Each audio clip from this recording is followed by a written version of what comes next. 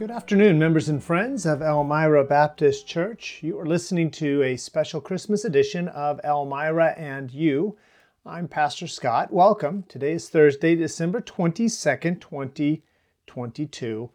And this will probably be the last podcast for the month. I might sneak one in next week if I get inspired. But mostly next week I'm going to be spending time with family. Looking forward to that.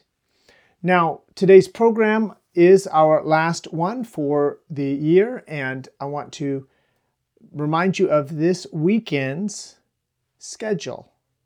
Saturday, 7 o'clock, we have our Christmas Eve service, and I would encourage you to make that a part of your family's tradition on Christmas Eve.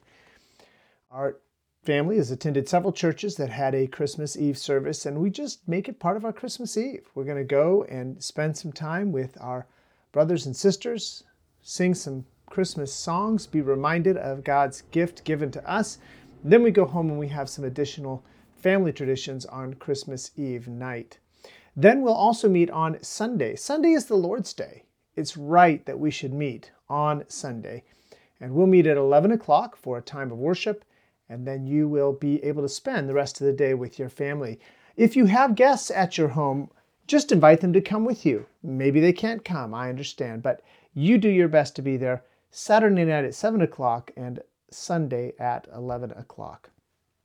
Sunday morning, I'll be speaking from Luke chapter 2, and specifically the account of the angels appearing to the shepherds and focusing on that phrase, peace on earth, goodwill to men. You can read Luke chapter 2 to prepare for that. And then we won't meet again until that next Saturday, December 31st, New Year's Eve. We'll have our New Year's Eve get together, a little bit different than previous years, so please listen carefully. We will start at 7 o'clock in the evening. We'll go about an hour and a half or 2 hours, and then we're going to send you home early because I want you to be sharp and up on time for January 1st. The first day of the new year is a Sunday, and we want to start that Sunday right. Let me mention that the church has a new phone number. Now, my number is not changing. Cindy's personal number is not changing, but the church's phone number is changing.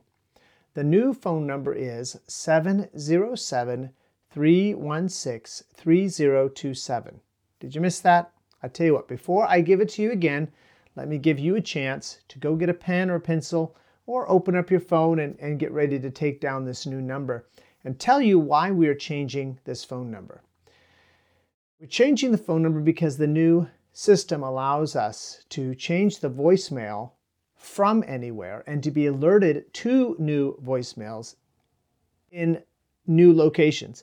It used to be, in order to find out if we had a voicemail, we had to come to the church. This system will allow us to access our voicemails remotely.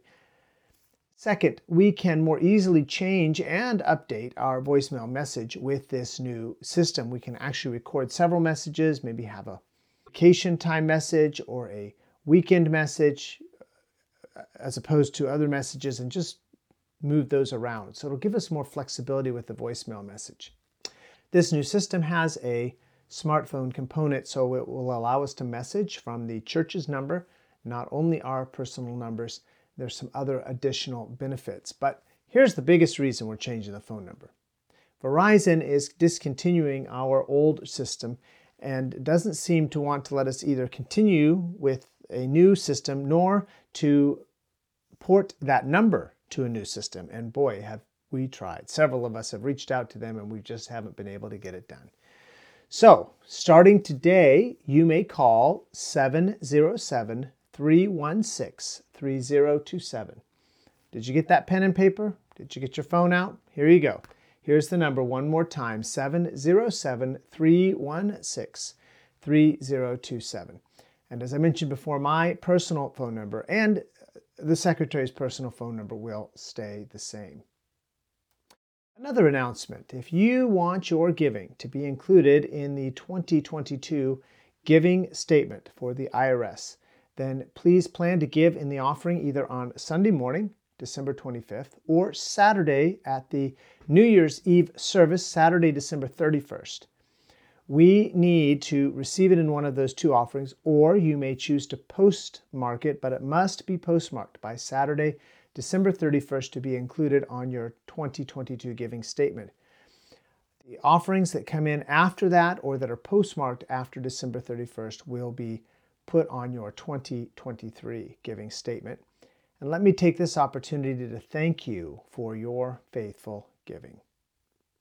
Please be praying for one another. Many of the church members and many of our friends and family members are ill at this time. Some of these illnesses just seem to hang on and go on and on. So please pray for those that are sick. And if you know some that are sick, please, of course, pray for them by name. Now, I want to present a musical selection to you before I pick up with Isaiah chapter 9, verses 6 and 7.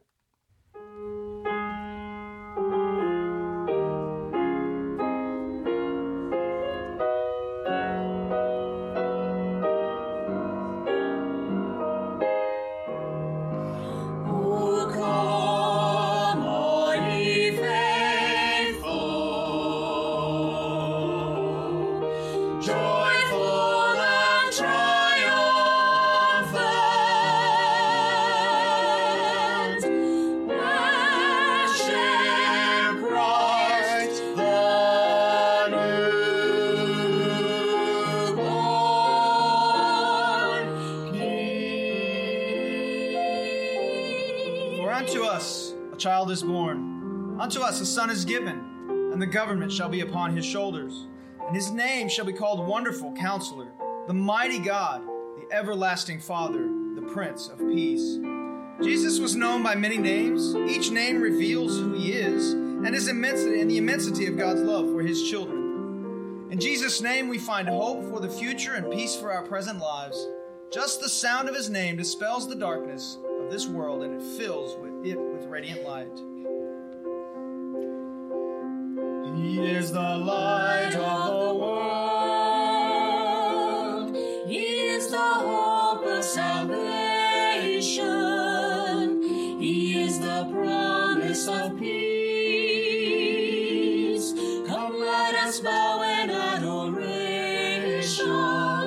God has sent his only Son. Let all heaven rejoice.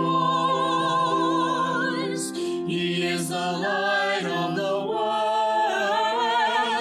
Jesus is the light of the world. The people who walk in darkness have seen a great light. For all who dwell in the shadow of death, the light will shine. The light will shine.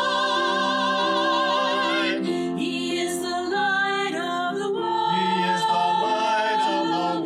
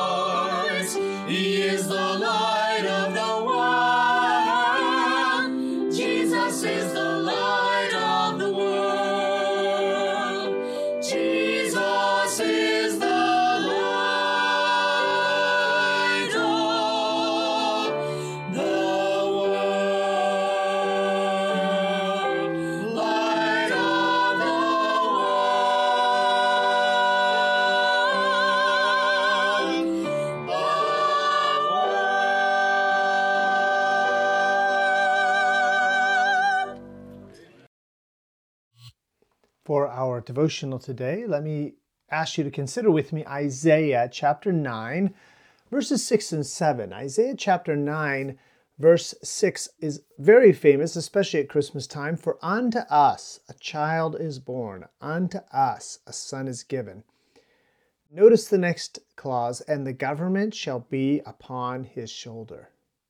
The government shall be upon his shoulder, and his name shall be called Wonderful, Counselor, the Mighty God, the Everlasting Father, the Prince of Peace. Here, verse 7. Of the increase of his government and peace there shall be no end, upon the throne of David and upon his kingdom, to order it and to establish it with judgment and with justice from henceforth, even forever. The zeal of the Lord of hosts will perform this.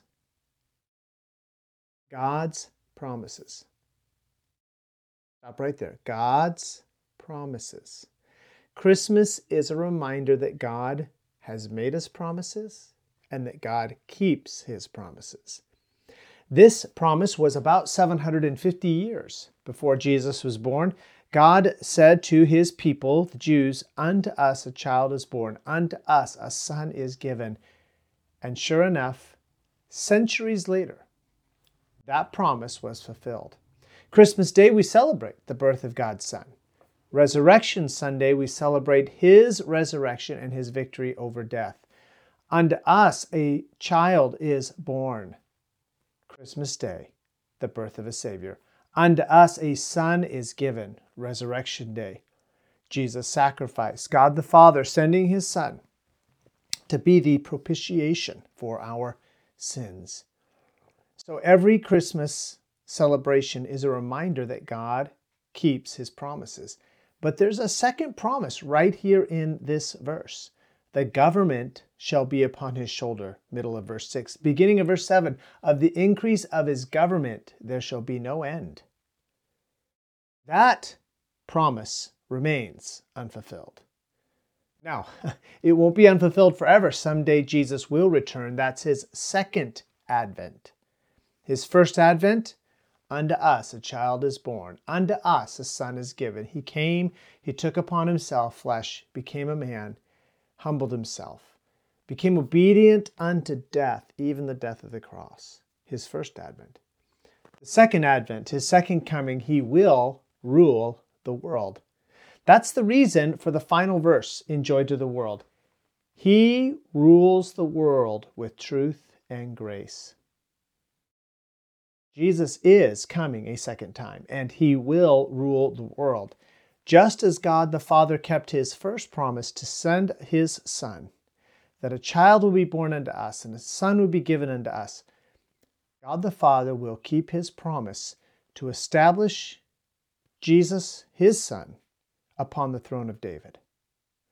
Notice what it says about this government. It's a government of peace. Of the increase of his government and peace, there shall be no end. Jesus is called here the Prince of Peace. There's turmoil now. And I know that there will continue to be turmoil for as long as man is in control, and particularly for as long as man thinks that he knows better than God, places himself in a position where he knows better than God does. There's going to continue to be turmoil. But when Jesus establishes his kingdom, there will be peace. This kingdom that Jesus will establish is an eternal kingdom. Of the increase of his government and peace there shall be no end. And then with justice from henceforth even forever. It'll be the final government. There will be no more governments. We talk about the end of history, and there was a historian that believed that the democratic republics represented the end of history. They don't. Democratic republics will fall. Governments will change. But when Jesus establishes his government, it will be a government without end. It'll be a government of order. It says to order it. It'll be a government of order. It'll make logical sense to the godly mind how he establishes and orders and runs his government. It'll be a government of judgment and justice. Are you seeking true justice? You will find it in the final government. And finally, God himself will do this. The zeal of the Lord of hosts will perform this. In order to establish his kingdom, Jesus does not require anyone's help or cooperation. Now we know that Jesus will come with thousands of his saints, and so there will be some help and cooperation offered, but he won't need it. No, the zeal of the Lord of hosts will perform this promise. Even if all of the world's armies got together to oppose the righteous rule of Jesus Christ. Oh wait, that will happen. We call it Armageddon. And a sword will go out of his mouth, and he will destroy his enemies, and he will rule, and he will reign. Just like his promise to send his son was fulfilled centuries after this verse was written, so too it may be centuries yet before the promise of his second coming is fulfilled. I don't happen to believe that it'll be centuries, but it could be. But it will be fulfilled. You can bank on it. You can trust it. There will be no update next week, as I mentioned, so just relax, spend time with your family. Some of you have work. Ask God for God's grace through that time, and I'll meet you again in the new year, 2023. Don't forget that Saturday we'll meet at 7 o'clock for our Christmas Eve candlelight service. Sunday we meet at 11 o'clock in the morning. There is no holiday more important than worshiping Jesus. So I encourage you to keep the Christ in Christmas and join us. This has been Elmira and you for Thursday, December 22nd, 2022. You can join us Saturday at 7 o'clock in the evening and also Sunday, 11 o'clock in the morning. We meet at 6111 California Pacific Road near Vacaville, California. Join me next year for the next edition of Elmira and You.